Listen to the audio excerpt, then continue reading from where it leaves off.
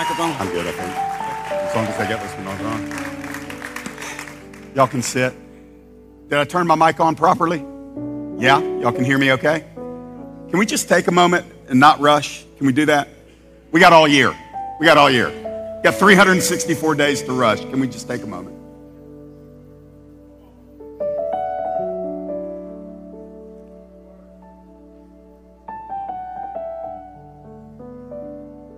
I was reminded as I saw Dr. Don Allen at the beginning of the service, I was reminded, I think it was the first time I came to the North Georgia revival. It had been going on about 9 months to a year before I ever came. And I heard the story of how the Lord, I think I can say it this way, put a condition on the depth and the height of this revival. And he connected it to Apostle Todd's call to build unity with Dr. Don Allen, where there had been some disunity. And here we are almost 5 years later. I think February 19th will be the 5-year celebration, if I'm not mistaken. And they're within 5 feet of each other, and people are still getting healed. People are still getting saved, and people are still getting delivered. People are still getting called. And I spent some time in John 17 over the last few days, just reading again John 17, the longest recorded prayer of Jesus Christ. And it's the glory unity chapter. And over again, as Jesus is praying to the Father, he's talking about the shared glory that they have. And then he starts talking about the glory that he has given to the body. And then he connects the level of that glory to his plea for us to maintain unity, to fight for unity. We are unified. Like, that's the spiritual reality, that we're all unified. But we're called to endeavor to keep the unity of the Spirit and the bond of peace. And I would just say this has nothing to do with what I plan to share tonight. But now is the time, if you're out of fellowship with other Christians, get it right. Like, you be the big boy or the big girl that steps out and gets it right. Because the Lord will not overlook it continually. And as we're moving into a new year, you don't want to, listen, we need the chains broken off. You've heard me say this before. Christians have gotten real good at lengthening their chain. They just lengthen their chain. Those things are meant to be broken off. And this is the season where I want to begin in this year, and I don't want to have a single thing that is within my power to make right, not made right with other believers. And I want to encourage us as we are seeking greater measures of glory in our generation. I mean, is anybody satisfied? I'm not satisfied. I'm content, but I'm not satisfied.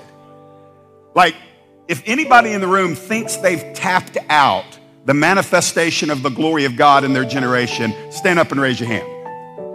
Nobody's going to stand up because we know. And I'm thinking to myself, and I believe strongly in the sovereignty of God. I'd scare some of you because I just believe strongly in the sovereignty of God. But let me tell you this, so much of what happens through the body of Christ, through the church, in our own individual lives is contingent upon what we do. We're sometimes praying for God to do things, and God says, you can actually do that, but you need to address these things right here. And then we'll be in partnership with it. So I love unity, and I will say this to all of us. Be real careful what you sacrifice fellowship on. Be real wise about what you allow to cause you to break fellowship. Don't go on the run. This is not what I planned on saying. I'm feeling this right now. It's both an invitation and I think a little bit of a warning. Like, lay it all down. Dead people don't fight for self. We fight for others. We fight for the glory of God, but we don't fight for self. Father, I'm asking you, search our hearts right now, Lord. Give us bold faith and courage in fractured fellowship right now where relationships have been damaged. Where a very convenient demon has brought some into agreement with pettiness. We bind that in the name of Jesus. And we bring the blood to bear on that instinct for us to be petty. We call the fire of heaven, that agape fire, that doxa fire. We call it to burn away our pettiness, Jesus. Bring us to the foot of the cross and let us behold the Lamb of God on the cross. And therein our fights die. We welcome the winds of refreshing to come as we begin a new year. Lord, we don't want church 2.0 in 2023. We're asking you on this first day of this new year to begin movements within each individual heart and then our collective heart. To elevate what's already been done at the North George Revival, but Lord, let us be as those disciples long ago that looked at each other one day and said, we've never seen it on this fashion. Make miracles like Lorraine's stage 4 and Mario's stage 4. Make those miracles, Lord, actually seem smaller because of greater glory that you're pouring out. We thank you for those miracles. But Lord, we're saying that we believe that there is a greater glory that we've not tasted yet. And so in honor of you, Jesus, we will not rest on the last 4+ years. We're asking you, Father, to do the unseen, the unprecedented. We're asking you to shock us, wake us up, stir us, Lord. God, give us a spirit of participation in intercession, in fasting, in believing and pressing in and carrying a cross and self-denying. And God, let us move in love towards one another so that they'll all know that we're your disciples. I ask you to bless the leaders of this house. I ask for an increased anointing on my apostle, Todd Smith, my covering. I ask for an increase of wisdom and the spirit of wisdom and revelation in the knowledge of God. I ask you, Father, to let it be so heavily resting on him that he gets a new level of uncomfortable in the secret place. I ask for an increase of brilliance upon Pastor Karen, that the teaching anointing that she has had will seem like nothing in the new anointing that's coming. I pray, Lord, for that increase in her prophetic insights, that aspect of what you've placed within her would be released in new ways. And I ask God for all of those that call CFC home and North Georgia Revival a part of their pilgrimage in this season. I ask God that we would seek your face wholeheartedly and that we would believe for a greater measure of glory. Lord, Dawson County, Georgia, the Southeast, and the USA doesn't need more decent church services. We need an outpouring. We need Joel 2:28 and 29 to begin to manifest in this generation to where it's no longer aspirational in our prayers, but actual. God, I pray that right now tonight you're stirring in individual hearts that have been looking outside maybe to other people saying, do it in them, Lord, do it in them, Lord, do it in them. And Lord, I'm asking you to arrest their attention tonight and speak by power into their soul right now, God. And tell them it's them that you want to do it through. So God, in these moments together tonight before the waters are once again entered and the fire once again falls, I'm asking you to give faith in this house. Those that are watching on ISN, I'm asking you, God, to move into that hospital room that was mentioned earlier, into dens, into offices, on laptops and desktops and phones and tablets.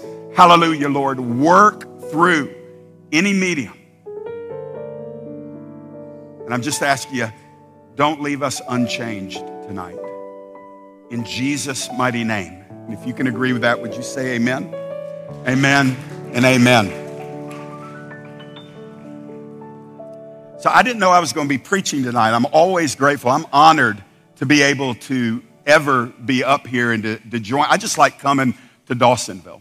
I get to be a Christian up here. I love pastoring. I love being able to lead at the church at Winder. And I have actually not been in the pulpit since the first Sunday in November. That was the last time I preached. And that was by design. I felt the Lord calling me away for several weeks. And our teams, our leadership teams there at the church, were in agreement that it would be good for me to exhale at the end of the year and be refreshed as we approach the new year. I feel such a prophetic stirring tonight that I'm tempted to just kind of run with it, but that's actually not what the Lord would have me to do tonight. But I will say this, 2023, and I know you hear this every year, that's fine, I'm just telling you because I believe it. 2023 is going to be, I believe, the most unique year I've ever lived as a Christian, and I think it's going to be the same for you. There's going to be shifts, there are going to be changes. Some of them will be national, some of them will be global. And when those shifts happen, I'm not talking about little tweaks here and there. I'm talking about in every area of culture and life, there are going to be some major shifts. And I don't even know you have to be overly prophetic to know that. You can just literally pay attention to what's going on.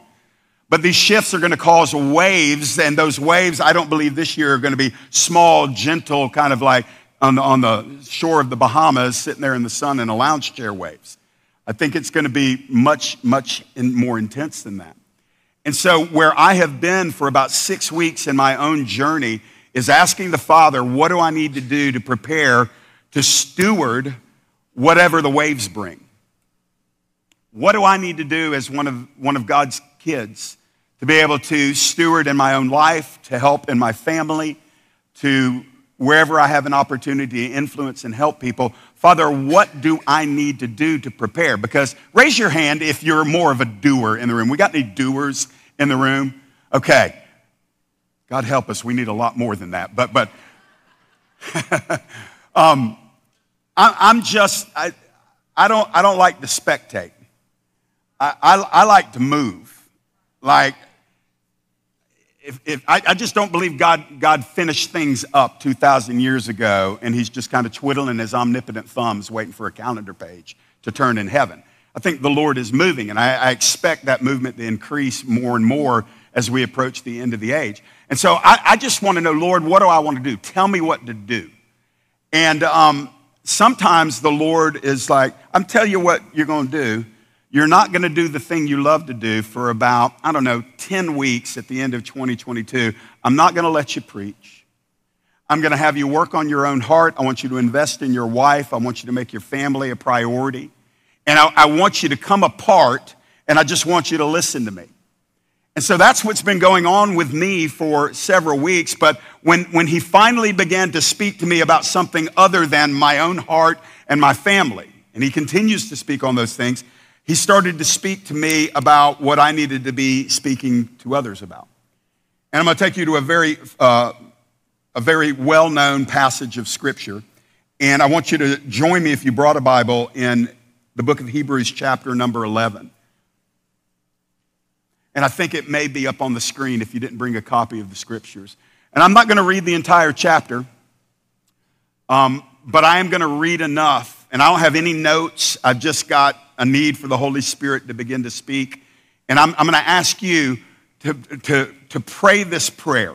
I'm going to lead you in a very, very simple prayer that if you'll pray it, not because you're repeating an empty prayer, but if you can mean it when you pray it, I think the Lord will honor it. I want you to pray for faith tonight.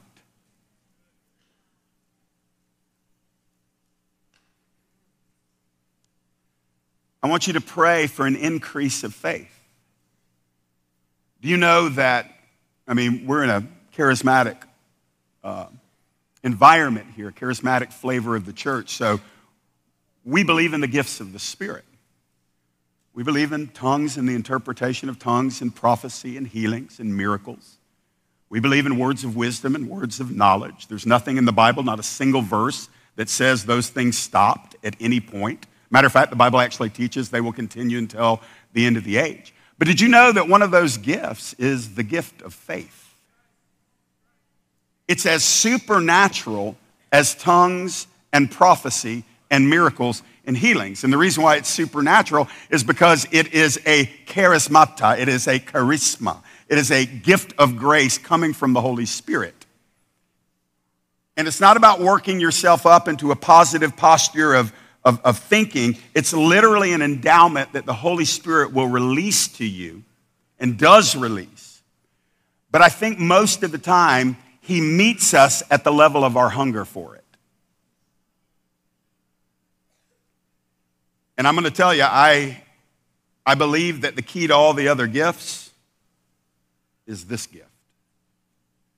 I believe if you'll increase in faith, you'll increase across the board in every other area that's important for your life, making a difference for Jesus. So I'm just going to lead you in a very simple prayer, and if you feel led to repeat this for yourself or repackage it as you pray it, please do so. But let's just not rush into a passage of Scripture about faith and not pause to honor the Lord and just confess, Lord, we need more of this.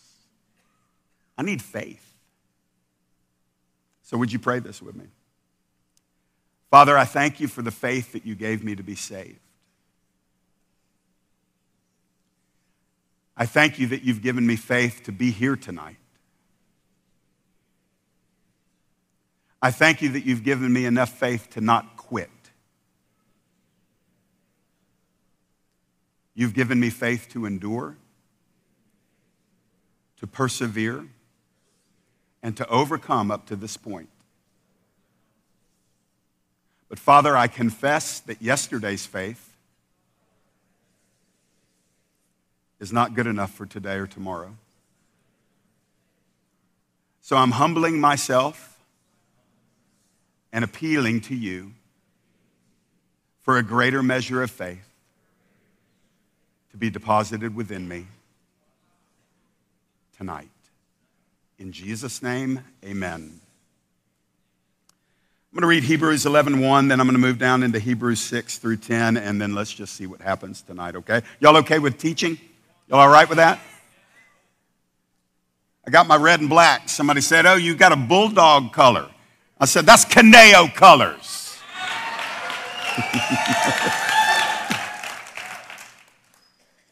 I like the Bulldogs too, though.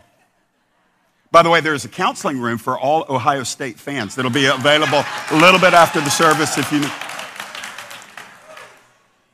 Hebrews 11:1. Let's just get, before I quench the spirit. Now, I know you know these words, but can you just marinate a little bit with me tonight? Now, faith is the assurance of things hoped for, the conviction of things not seen. Say, things not seen. We'll skip down to verse 6. And without faith, it is impossible to please him, to please God. For whoever would draw near to God must believe that he exists and that he rewards those who seek him. And then we have some examples. By faith, Noah, being warned by God concerning events as yet unseen, in reverent fear constructed an ark for the saving of his household. By this he condemned the world and became an heir of the righteousness that comes by faith. And it's with apologies to Noah. I'm not going to talk about Noah tonight. I want to talk about Abraham, who's next. By faith, Abraham obeyed. By faith, Abraham obeyed. When he was called to go out to a place that he was to receive as an inheritance, and he went out, not knowing where he was going. By faith, he went to live in the land of promise, as in a foreign land, living in tents, with Isaac and Jacob, heirs with him of the same promise. For he was looking forward. He was looking forward. He was looking forward to the city that has foundations, whose designer and builder is God. I don't have notes tonight. I have a burning inside of me that I want it to resonate with those embers that are inside of you.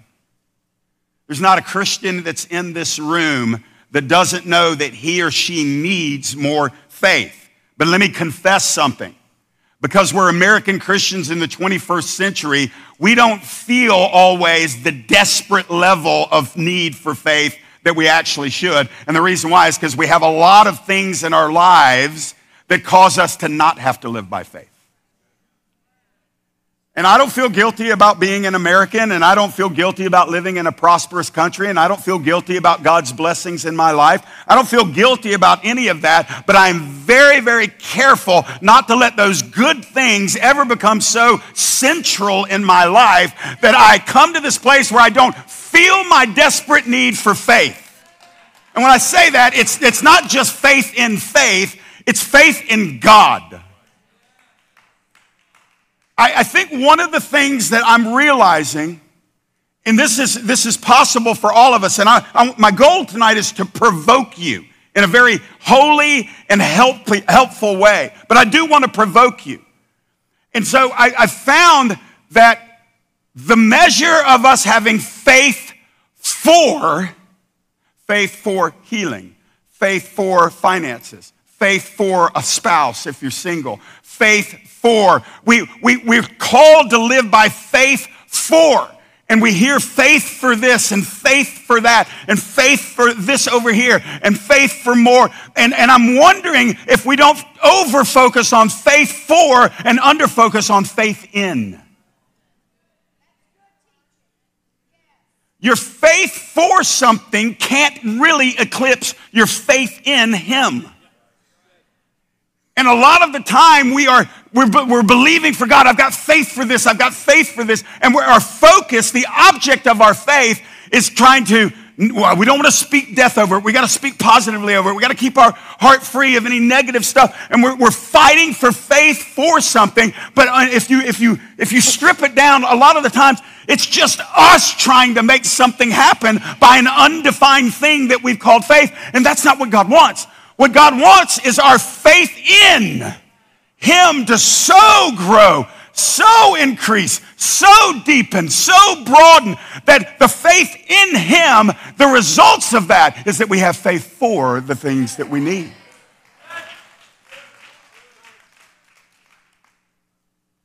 And I know it may sound like I'm splitting hairs a little bit, but I really don't think I am. So what does God do? He lets us squirm.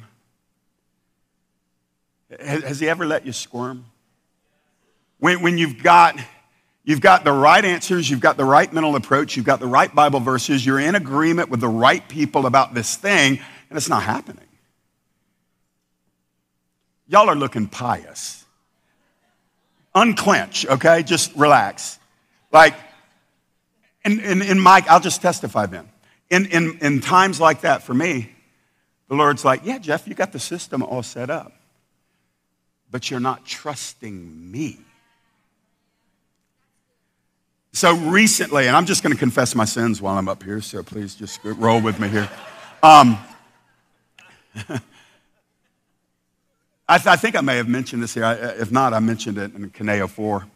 The Lord convicted me late in the fall. Actually, it was probably, late October.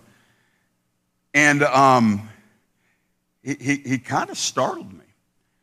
He said, Jeff, you're a lot better at obeying than you are trusting. And I thought, well, obedience is good, right? Oh, obedience is great. But you always have to have clarity. And if I have to constantly give you clarity, your trust muscle atrophies. Sometimes the Lord withholds clarity so He can impart courage. And we are addicted to clarity, aren't we? I'm just waiting on clarity. I need some clarity on this. And the Lord's like, I'm not going to give you any. So we go to a prophet. I need some clarity on this. The prophet says, I do hear the Lord. The Lord says, you don't need clarity. It's overrated. You need courage. So you go to another prophet. And eventually you just come to the end of your squirming.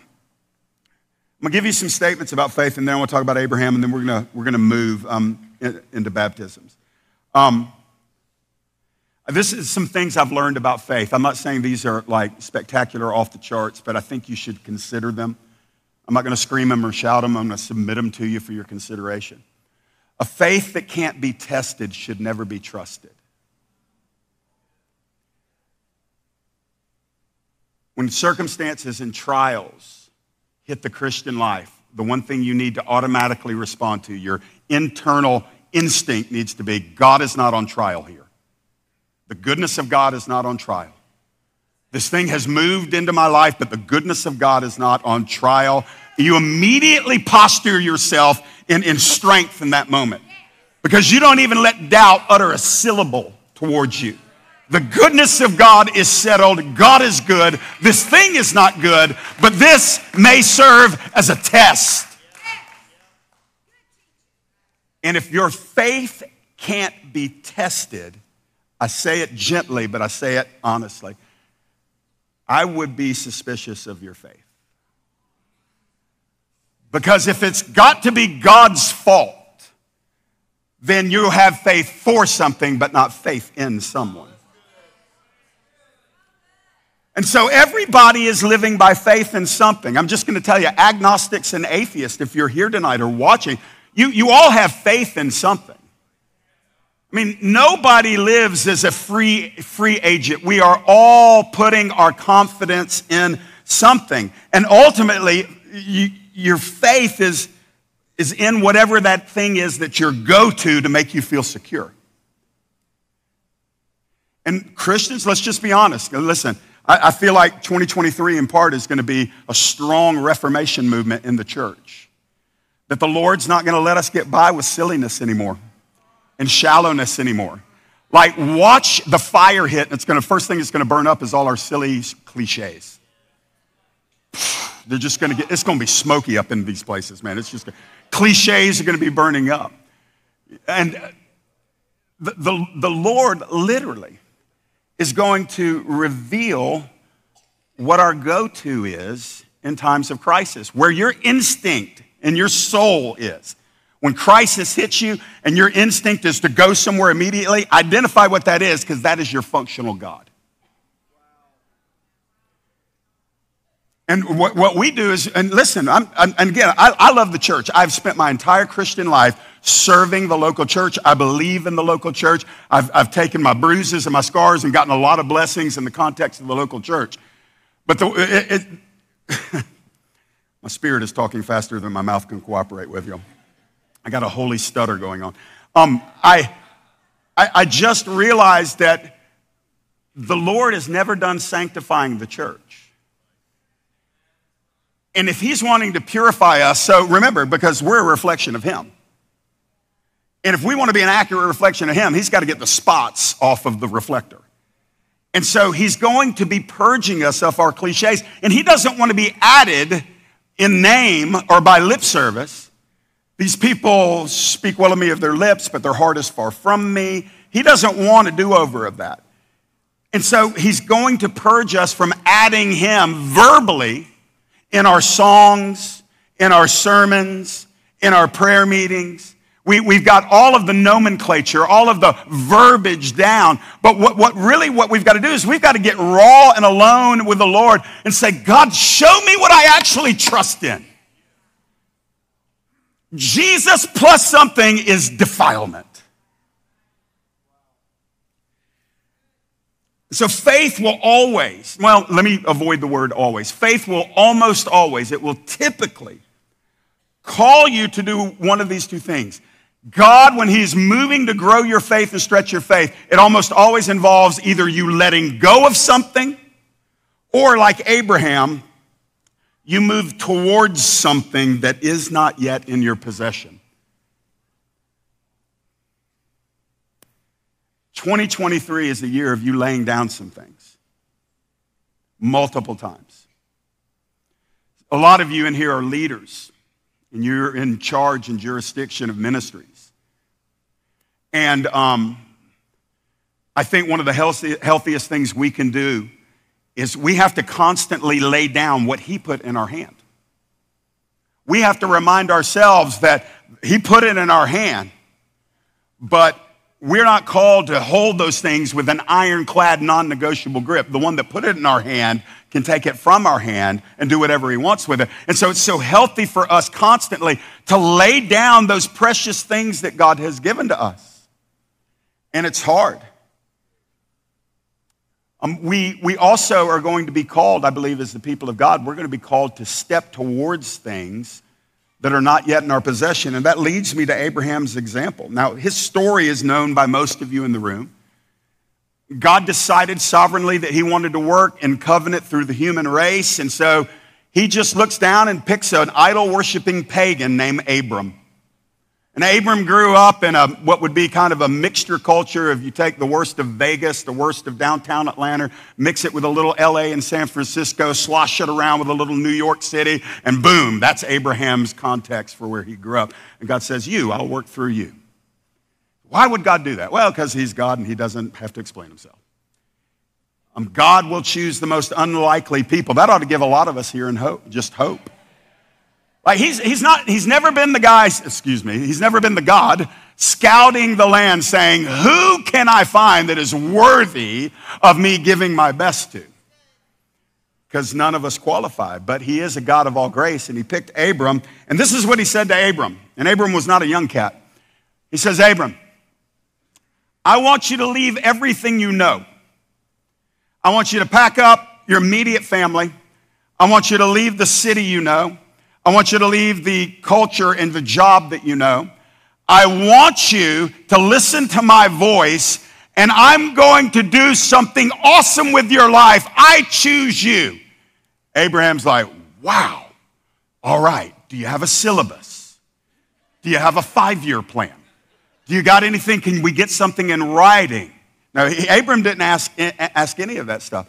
God literally said to Abram, and you know the story, but we don't revisit enough, and it's not just for history. The things that were written before time are written for our instruction and our learning today. And some of you are on the cusp of an Abrahamic journey. It may not be a geographical relocation, but I'm telling you, God's going to be calling some of you, and some of you sense it. I'm saying it right now, and it's already resonating. You're coming into rhythm. The tuning fork has been struck, and your heartstrings are now getting into rhythm with that, or getting into tune with that. Because you know this is the way he's been working in some of you. And the Lord is saying, go to the place that I'll show you. Go to the place that I will show you. So housed in that is a crisis moment for Abram. Because the natural question is, well, where are we going? And Abram doesn't ask. You don't find it anywhere in Scripture where Abram asks. As a matter of fact, let me go back to the text that I read. And in Hebrews 11, it just says in verse 8, it says, by faith, Abram obeyed when he was called to go out to a place that he was to receive as an inheritance. So he was called to go out, verse 8, and then later in verse 8 says, and he went out. Not knowing. Not knowing. What if everything that God has for you in your future, what if the answers to a decade or more of your prayers is on the direct other side of you moving without knowing, of you going without knowing, of you saying yes without knowing, of you laying some things down without knowing, of you believing in him before you're believing something for or from him. You just being so convinced of the goodness of his heart. And has he not proven himself to us? I mean, just do a little inventory historically of your life. Like, really, Jeff, what more do you need from God? I mean, Jeff, did he not set you free from the tyranny of drugs and alcohol in an instant in 1994? Did he not answer and exceeding abundantly above your prayers from 94 to 96 for a wife? And she's sitting down there. He didn't just give me a wife. He gave me the wife. I got 2 beautiful kids that are growing up, and he's just shown himself faithful when the enemy came after my son. Came after my son when my son was months old, and then came after my son again. And God's hand just protecting him. Jeff, did I not shepherd you through cancer? Did I not save the life of your wife? Did I not give her leg back? Did I not enable you to walk through all of this stuff? And yet I promise you, I told you I was going to confess my sins. There's times where I'm sitting there saying, yeah, I don't know if I can really trust for what you're calling me to do. Now, it's good that none of y'all have ever wrestled with that, but it's just me. It's just me. I get it. And sometimes I don't want God to be an idea. I don't want God to be my ethic. I don't want God to just be, the orb of how I think about it. Like, he's my Father. And he's never failed. And by the way, he's never failed you.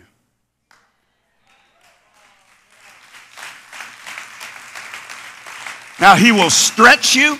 He will humble you. He will take you to places that your flesh is going to protest night and day, day and night. But Pastor Marty, you remember like when we first got saved, we're like, make me like Jesus. And the Lord's like, pick up your cross.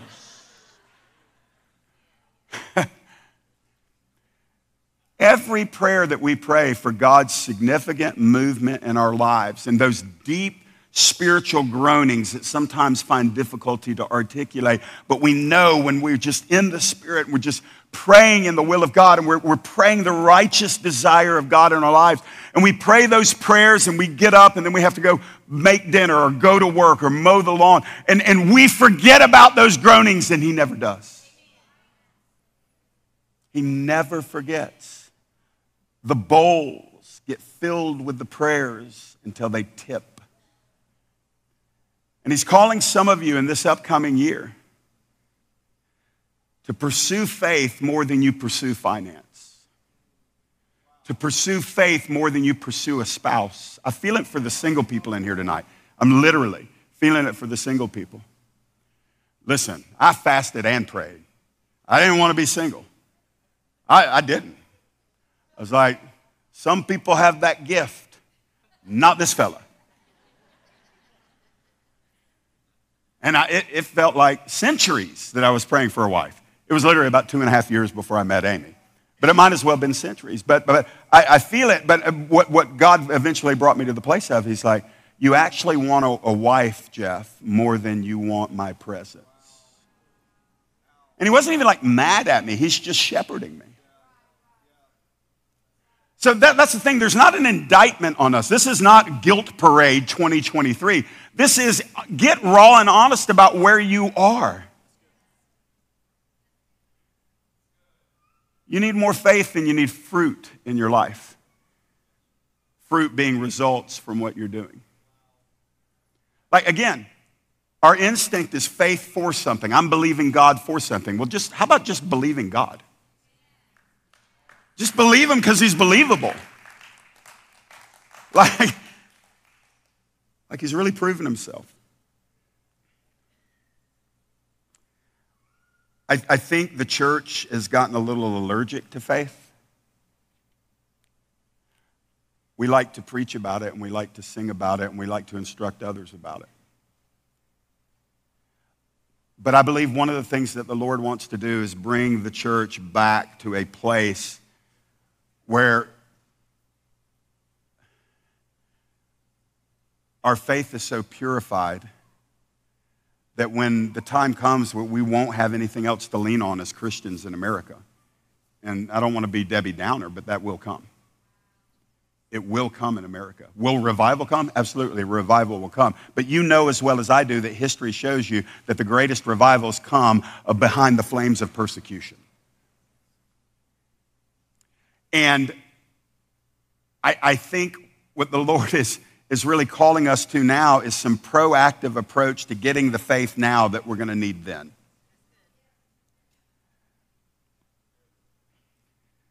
We were in South Carolina for a few days last week. We were up at Morning Star with Rick Joyner and Chris Reed, and we just went up there to kind of end the year. And I hope I get his name right, but there was a Lieutenant General Boykin, Jerry Boykin, is that right? Yeah. And of course, he's a military man, and his whole message was just like, I could eat that up. Just like, give me some battle gear, man. Give me a demon to hunt. Give me some kind of enemy to stomp out, man. That's my language. And he was using military metaphors, and one of the things he said, two things that stuck out to me. His whole delivery was great. But he said that it's hard to utilize comms, communications, when the battle is at its hardest. So comms, for you military people, forgive the civilian. I'm not a military man, nor do I play one on TV. But when you're in the heat of battle, it's hard to have clarity on your comms, on your communications. Things are going on. You need to know ahead of time what's going on. And then the second thing he said is this: you'll start taking flack when you're over the right target. And I'm thinking the church has gotten so allergic to flack that we're avoiding the most important targets. Let's fly over here. Let's cruise at a high altitude. Let's get some sights in. And I think the time's coming where the Lord's like, I love my worshipers, but it's not supposed to be worshipers or warriors. It's supposed to be worshipers and warriors. And they're the same person. But guys, it's going to take faith to do that. It's going to take faith for you to lay down your American entitlement to ease and comfort and constant blessing. We are addicted to it. I'm just going to go ahead and make you mad. I'm walking a tightrope, and I just need to go ahead and jump off of it.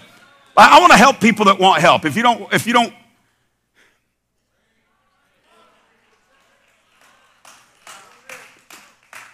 trying not to make eye contact with some of you, so.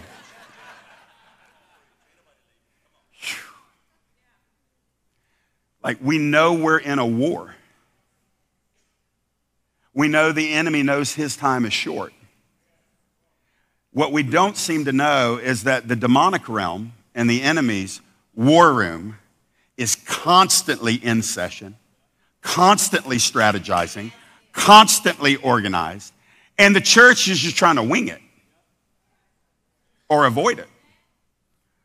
Or I don't want to hear about that. I don't want to hear about demons. I don't want to hear about warfare. I just, bless me, prophet, bless me. I'm thinking, I'm going to bless you with courage to chase down the demons, because your Bible says if you resist them, they will run and go get counseling. So Abraham is called to get up and do this thing. And the Bible says that he obeys God, but here's some important things about it. In verse number 10, it just says this: how was he able to drop everything? How was he able to say, yes, God, no questions asked? Now, we know Abraham struggled a little bit with the issue of Isaac's conception and birth. He's not primarily known for his struggle of belief. He's primarily known as one who is justified by his faith.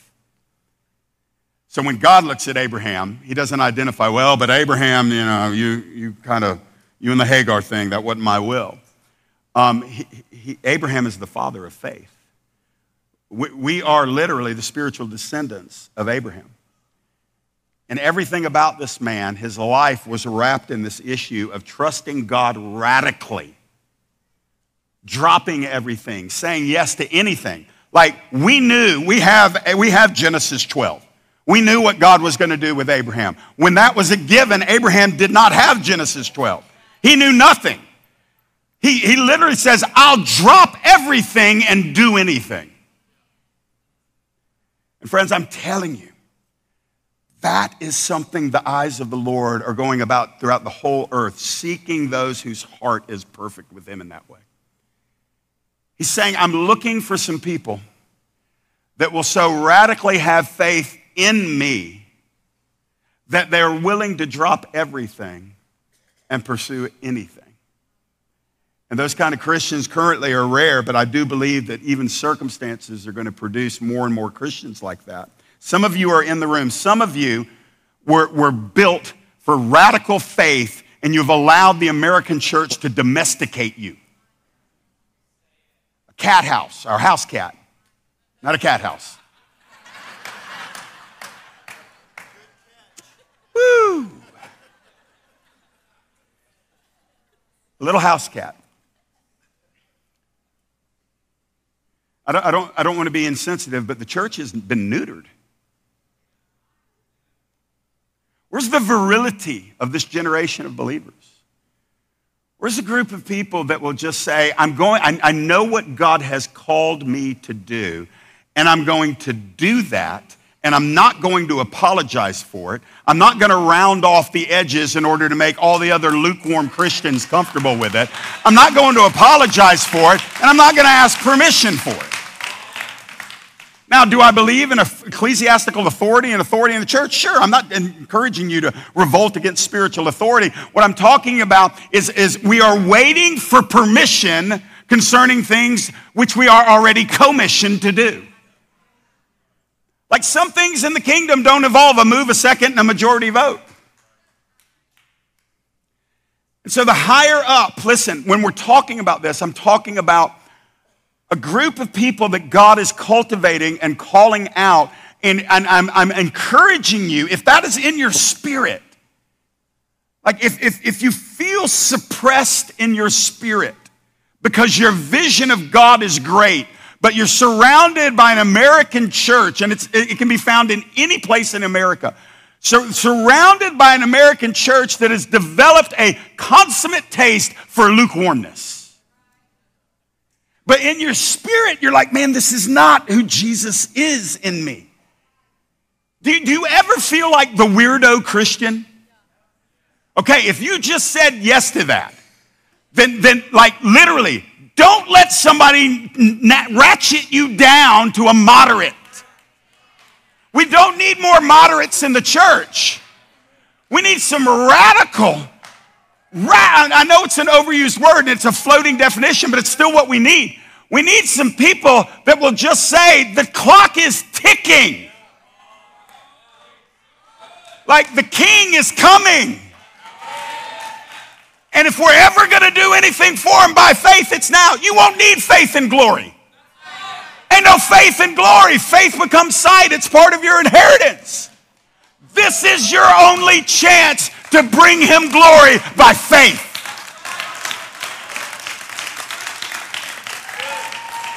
And you got 1,000 voices telling you why that's not real Christianity.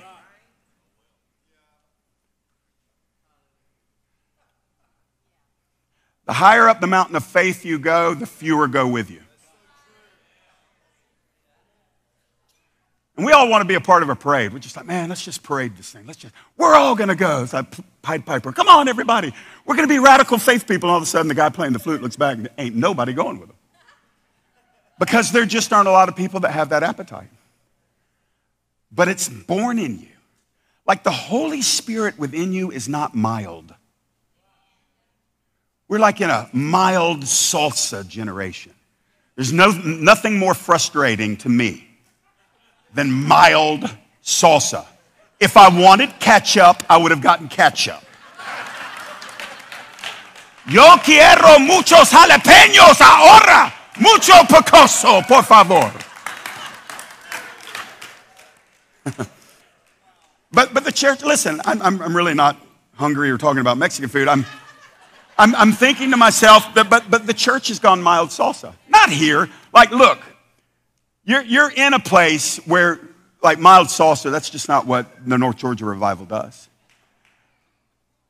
But you can hide in a room full of jalapenos, and you yourself can just be like a peanut. Like walking into the room doesn't make a radical out of you. Pastor Todd's anointing, I can't draft behind his anointing. I can't mimic it. Like, his anointing came with a cost and keeps coming with a cost. Your anointing, the one he's got for you, will cost you something. Listen, go with King David at the threshing floor of Araunah, and King David is getting ready to build an altar to the Lord, and the man who owned that property says, I'm going to give you everything you need. You got all the items. I'll build the altar for you. I'll give you the land. And King David says, I will not offer anything to the Lord from that which costs me nothing. And the church needs a baptism of that. We need a baptism of how much can I get for the least amount of sacrifice.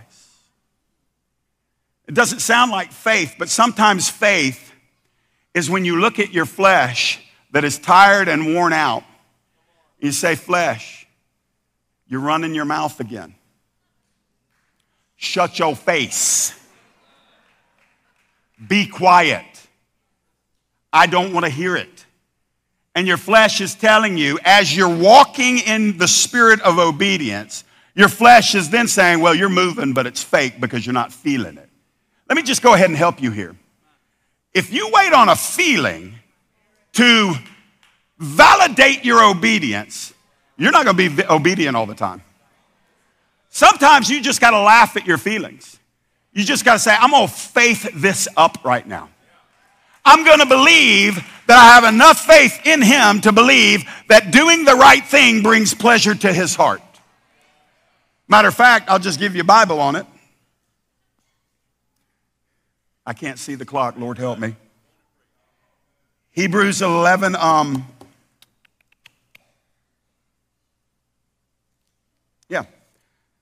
Verse 6. Without faith, it's impossible to please him. Just stop. Just stop.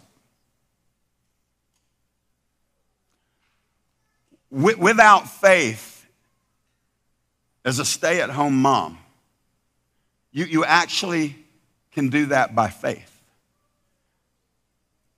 There's no glory in the fifth dirty diaper between 10 a.m. and 1 p.m. Ain't no glory. But can God meet you in that?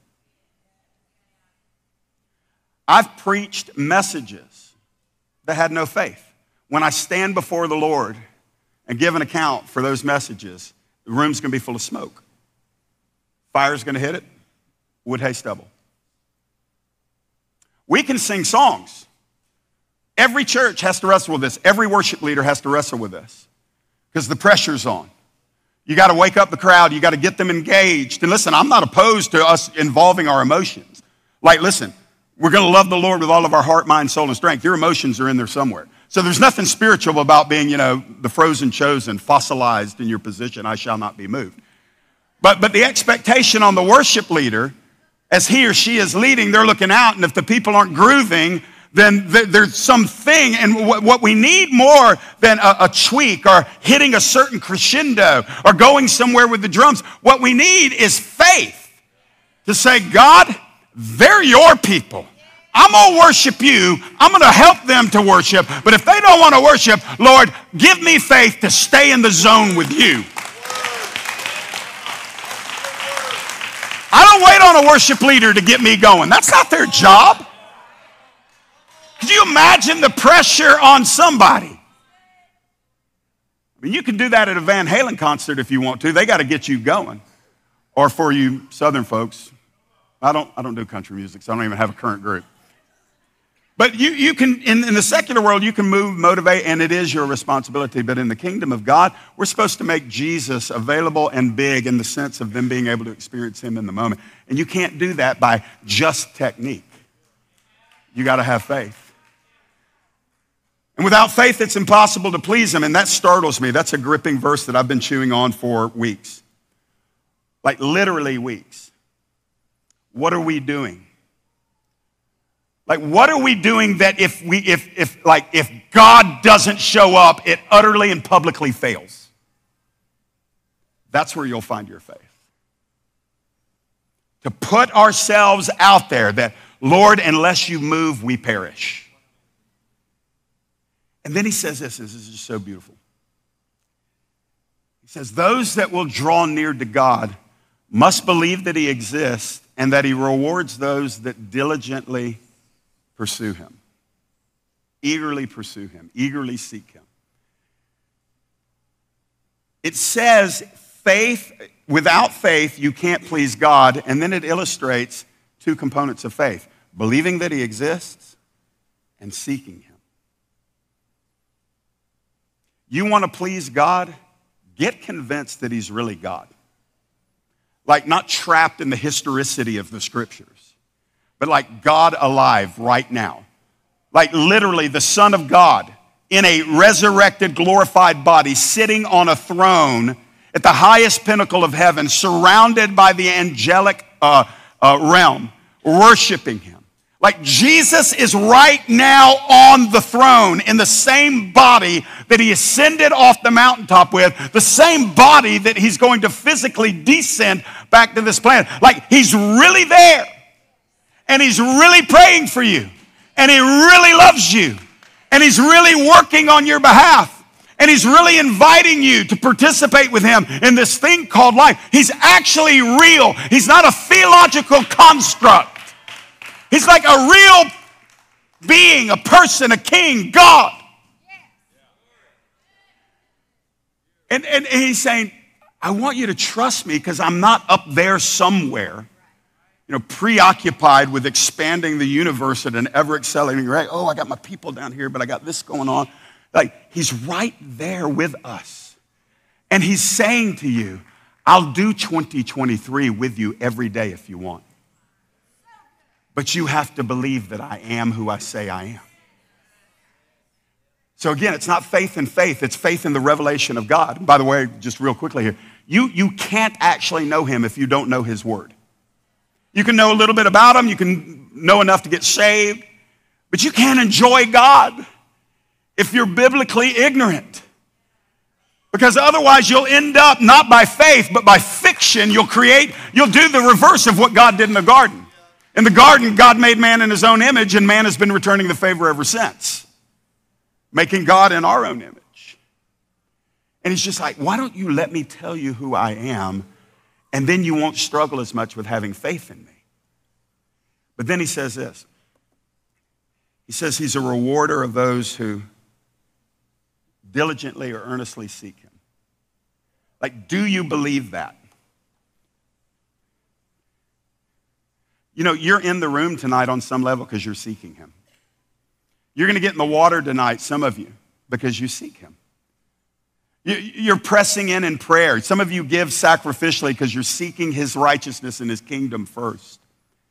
Like, I don't want you to discount the fact that God looks down in our weak, sometimes pitiful, sometimes unimpressive little baby steps when we feel like we should be, sprinters or marathon Christians by now. And sometimes that, the accuser just hovers over your head what you should be by this point. And I think if we can strip all of that away, sometimes God says, through all of her trial, through all of her suffering, through all of her pain, through that abandonment, through that loss, through that miscarriage, through that divorce, through that spiritual wound from a spiritual leader, look at her. She's still pressing in. She's still praying. She thinks it's weak, but it brings me pleasure to see that she believes I am who I say that I am.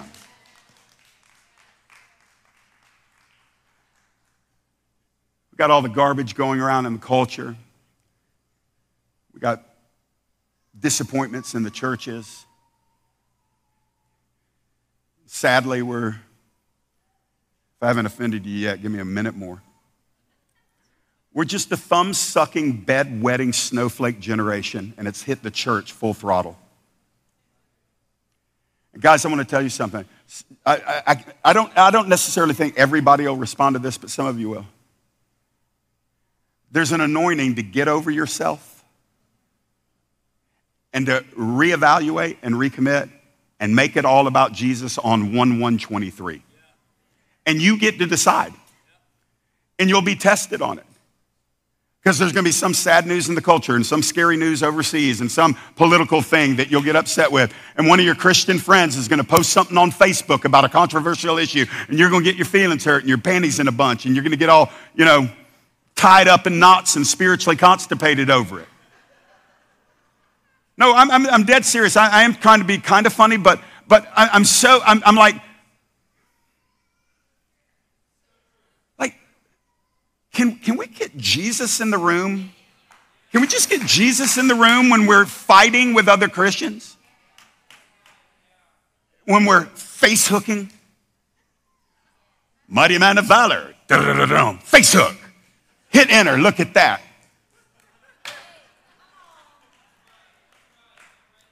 You need an anointing to get over yourself.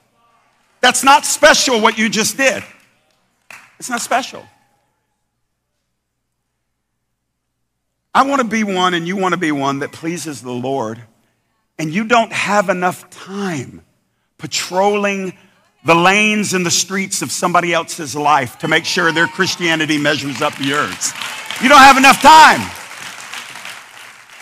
Like, you're straight up on the clock. And I promise you this. I'm a guy that doesn't mind a good debate, and there was a time early on in my social media days where I felt like my opinion needed to be spouted. And I won a lot of arguments and lost a lot of friends. And I never, looking back, I never once heard Jesus say, amen. Jeff, you put that one I died for right in her place. Awesome. Who am I preaching to? Y'all are like, well, they're not here tonight, but I wish they could hear it.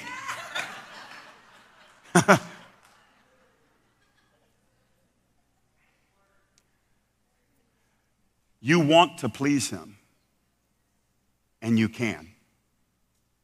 But it'll require faith for you to lay everything down. He'll give you back. Like, I'm just a firm believer. Lay everything down as often as you can. Oh, I forget who did that song. It was just a simple, lay it all down, lay it all down, lay it all down. Over and over again. I'll put that thing on repeat. I just hear it over and over again because it's just not in our nature to lay it down, to let somebody else win, to walk away. Any fool with a book of matches can start a fire. Any fool with an untamed tongue can start a worse fire. And guys, that's not what we need to be. I'm going to read you this last passage. I'm going to invite the worship team to come up. I'm going to read you this last passage from Hebrews 11. And listen, I'm not trying to wow you with a sermon tonight. I'm trying to plant some seed in some of you that'll make you wake up and just say, man, my time is short and I'm built for better. Like, the investment of Jesus Christ in me calls me to a high level of like self-awareness and a proper expression of who Jesus is in me to others. Like, you've got to be aware of that.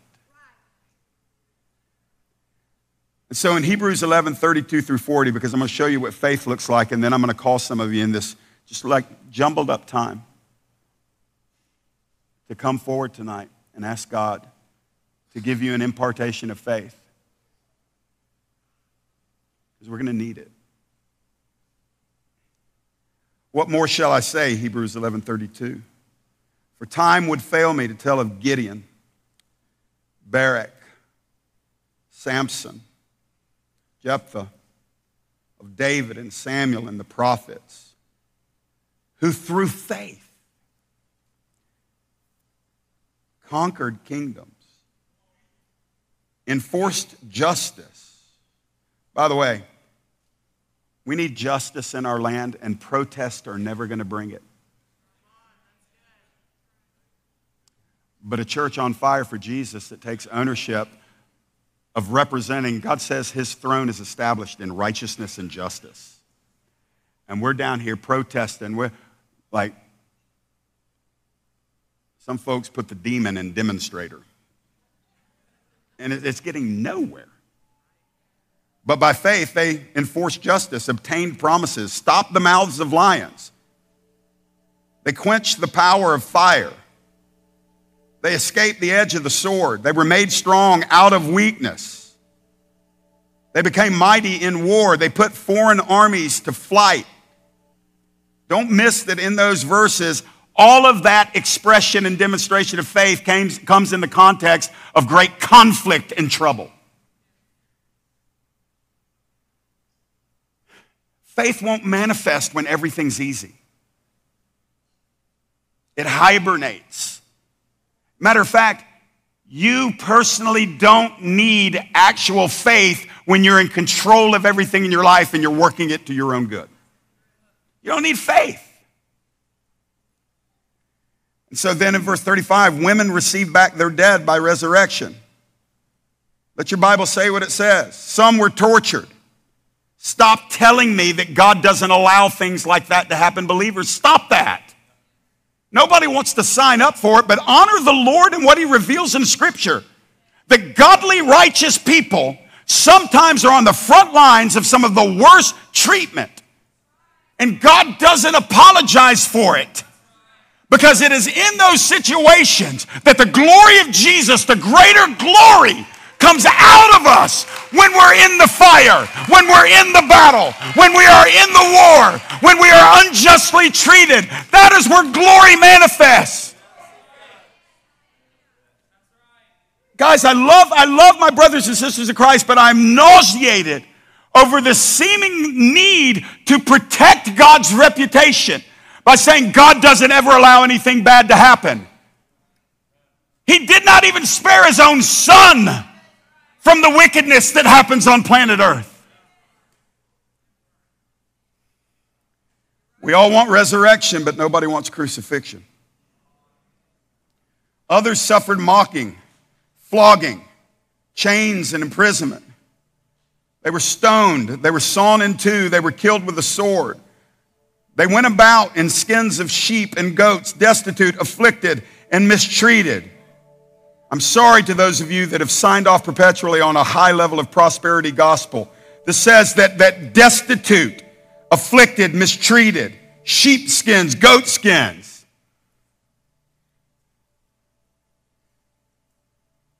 The Bible says in verse 38, the world's not worthy of these kind of people. They were wandering about in deserts and mountains and dens and caves of the earth, and all these, though commended through their faith, watch this, did not receive what was promised. The implication is in their lifetime. And the explanation is verse 40. Why? Because God has provided something better for us, that apart from us, they should not be made perfect. So here's the thing, and I'm done. Faith says, I'm not entitled to my full reward right now, but I am called to my full sacrifice right now. And if we negotiate the call to sacrifice by the presumption of the call of the reward immediately and fully, it's not faith. Why? Because there's a bunch of people that went before us and they didn't get their full. Why? Because God wasn't going to give the fullness to anybody until He could give it to everybody. And so we're all in a line. The great cloud of witnesses is going to include you one day. And when the Lord is done with the gospel of grace and the redemption through the cross of Jesus Christ, and the last sinner is saved, and the end of the age comes, the full measure of glory will be given to every single one of us, from Abraham to the last one. We will all get the fullness of what is promised, and nobody's going to get it and say, yeah, but I got ripped off while I was on earth. Will you persevere? Will you pay the price? Will you trust? Will you lay it all down?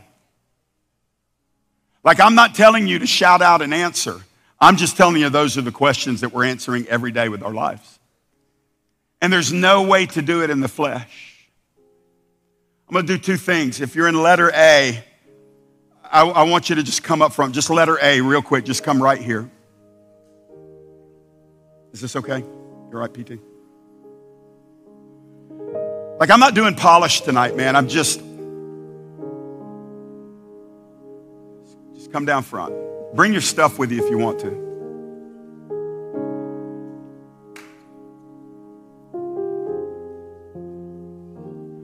When you go into the water tonight, And this is for everybody getting baptized. He's so pleased. Because by the fact that you're saying, I'm going in tonight for the first time or the third or the fifth, you're diligently seeking him again. You're saying, I'm not quitting. I'm not turning around. I'm not coming into agreement with every element of doubt that might be bombarding my mind. By faith, Abraham did what? Obeyed. You're just saying, Lord, here I am. But your faith needs to be in him before your faith rises to something from him. Like, I don't want to point you to the waters for a physical healing before I point you to Jesus for eternal life and him owning every bit of you. Like if you have anything within you right now, I think this can help you, that you're negotiating with him. That this is the last time. If it doesn't, no. This is the present time. You're pressing in for him tonight because he's a healer. Like, he heals, he delivers, he frees. But your faith is not in being baptized. Your faith is in the one who chose to ignite the water with fire 5 years ago. And when some people get in that thing, sometimes it's immediate, sometimes it's progressive. We are not there to negotiate. We are there to humble ourselves and die well. So when you go in tonight, you're thanking him before you ever go in. Thank you, Jesus, that you're going to meet me in some way in the water. Thank you, Lord, that I'm going to have a moment of fellowship with you right here, right now. And you keep him central. And then don't you hesitate for a second to believe that he's going to do something for you. Just don't put the for me in front of the in him. Understood? So, I bless each of you for an encounter with the Lord Jesus Christ in the water tonight. A personal one that he has ordained for you. I bless you to feel anything that he wants you to feel, to experience any manifestation that he has for you. And I bless you that if you feel nothing, you'll still rejoice that you are doing it in him tonight. Let your spirit tell your feelings what to do. Don't let your feelings tell your spirit what to do. I'm going to invite you guys to come on up right now. And then I want to do just an invitation. If you need to get your stuff, go get your stuff. It's Colin back there or somebody, Aaron's back there. They'll help you. Then I'm going to ask the rest of you to just stand to your feet. I didn't give a polished sermon. I'm not giving a polished invitation. I'm just asking who wants more faith. Who wants the deposit of faith? Who needs to lay it down? Look, if you walked into the room and you've been wrestling for days, weeks, or months over laying something down, like, don't overcomplicate it. Just lay it down. Let God do what he wants to do with it, but your job's to lay it down. It's just a surrender. The Lord always, in his way, will honor a surrender. He may or may not give you back whatever you lay down. He may give it back to you with extra, or he may give you something entirely different. But it takes faith to lay it down. Some of you,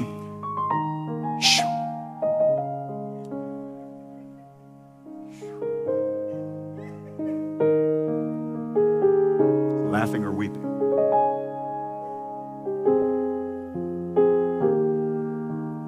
So what's interesting is God spotlighted you two in the parking lot to me and my wife. And I'm just going to say what I felt like I was getting, and it's up to you to just put it before the Lord. I saw two things.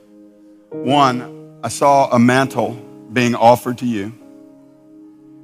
And I saw also that there was a wounding on you that has kept y'all in a place that is less than what the Lord wants. And the only reason he spotlights something like this is because he wants you to know you don't have to stay in that place anymore.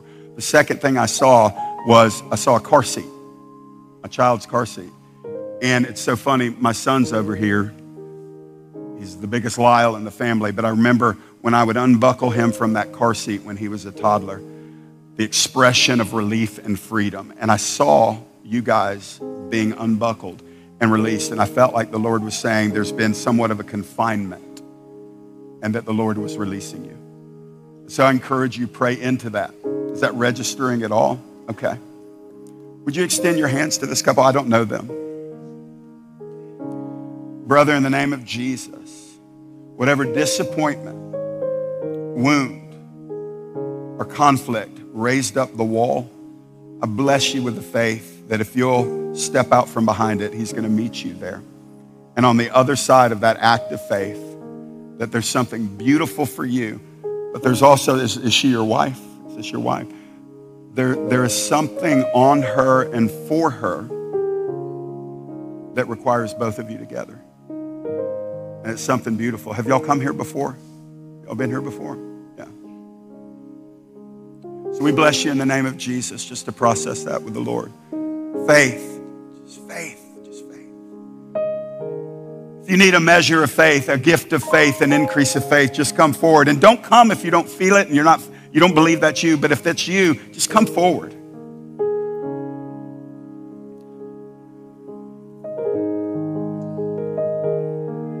Like, I would even say it this way, if you want to believe him more, and you know it, and you're just like, man, I know it, I know it, I know it. Just move in tight and try to leave the aisles free so other people can come. If you know what you need to lay down, you don't need to hear my words. Lay it down and thank him that he's so wise, he knows exactly what to do with it. Like, worship him as you lay it down. Worship him as you lay it down. If your hunger is exceeding your opportunity, I'm feeling that some of you have such a deep hunger and a deep yearning for God to put something in your hands. If he continues to increase your hunger, it's because the thing that he's about to offer you is too big for you right now, and he's bringing you up to a measure of desire for it. He's causing you to squirm, and it's actually a grace.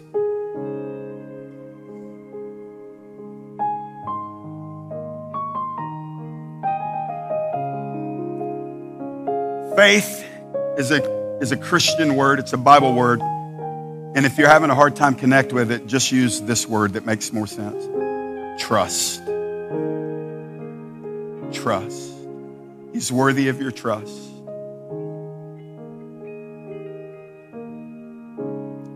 He is going to reroute some of you. He'll make it clear in the sense of you'll know it in your spirit. You may not know the details of what it is, but he'll make it clear in the sense that you'll know. Abraham didn't wonder if God was speaking to him. He just didn't have all the details yet, but he still moved in faith. Some of you come here on Sunday nights, but you're in a dead church on Sunday mornings, and I don't mean that to be offensive. The Father's calling some of you to unite with this house. I can tell you this. If I wasn't a pastor in another city and I was just a Christian in the marketplace, this is my home church. This is where I would be. I don't have any doubt about it. And some of you, God's calling you to step away from churches you've been at for a long time, and it's scary. Trust him. Trust him.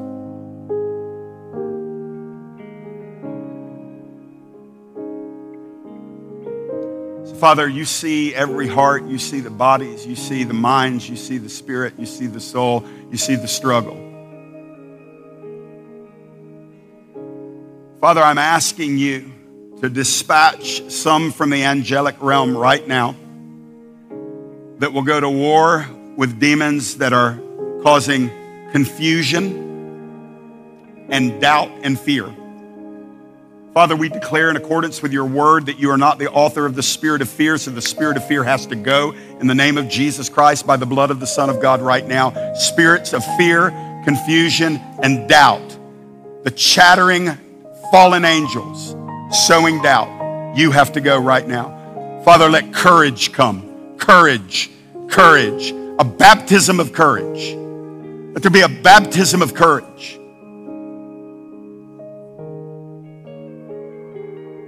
Hey, you're hearing him right. You're hearing him right.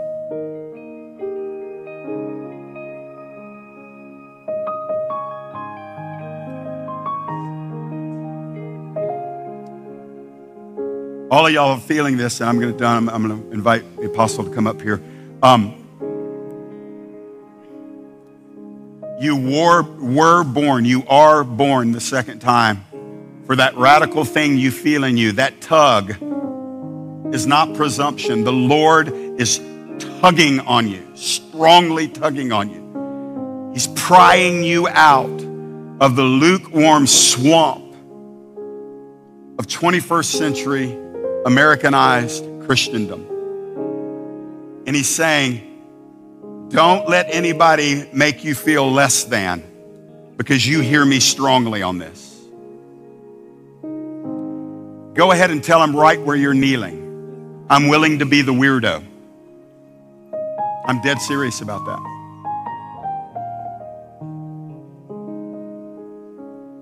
You weren't made to be domesticated.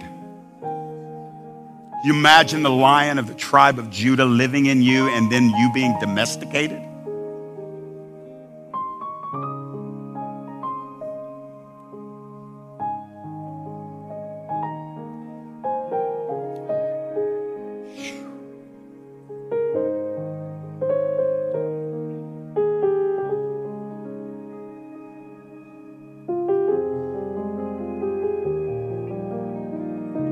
Father, let there be an increase of apostolic faith on Apostle Todd Smith. We trust the work you're doing in him. Protect him from the little foxes.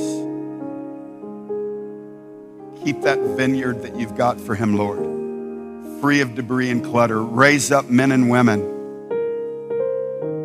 that intercede for him.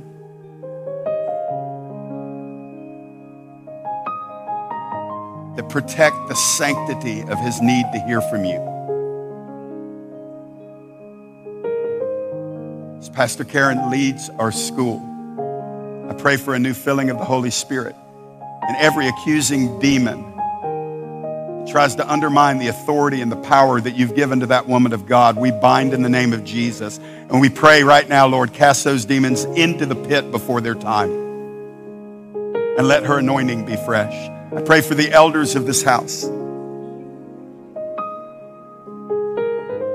I ask you, God, that the spirit of wisdom and revelation be upon them. I pray that this women's conference, Lord, will be 1,200 alabaster boxes broken open and the fragrance filling the region. Pray for those women that will speak and lead in that conference. Holy Spirit, we belong to you. And we know right now that we need you. So Father, in whatever way that I can, just by an accordance and agreement with your word, the charisma of the gift of faith, let it fall and let it find good ground.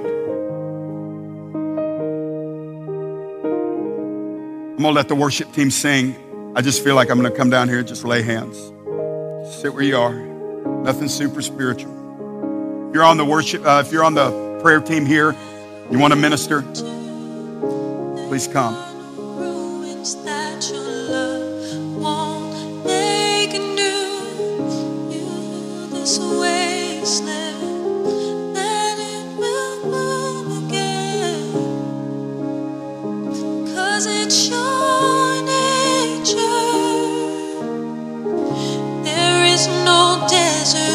Your streams can run to. There are no ruins that your love won't make new. You tell this wasteland that it will bloom again, 'cause it's your nature. There is no desert that your streams can run to.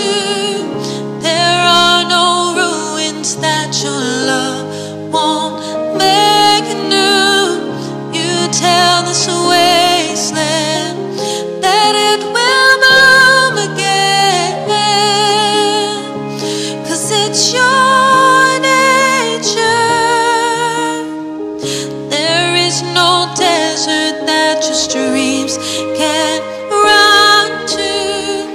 There are no ruins that you won't make anew.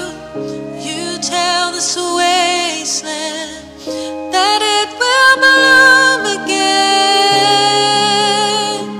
'cause it's your nature.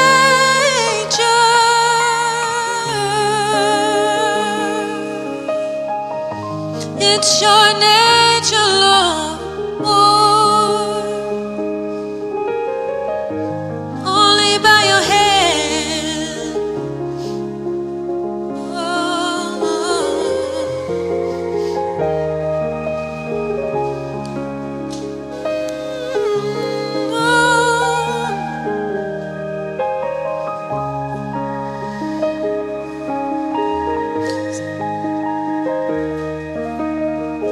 There is no desert that your streams can run to.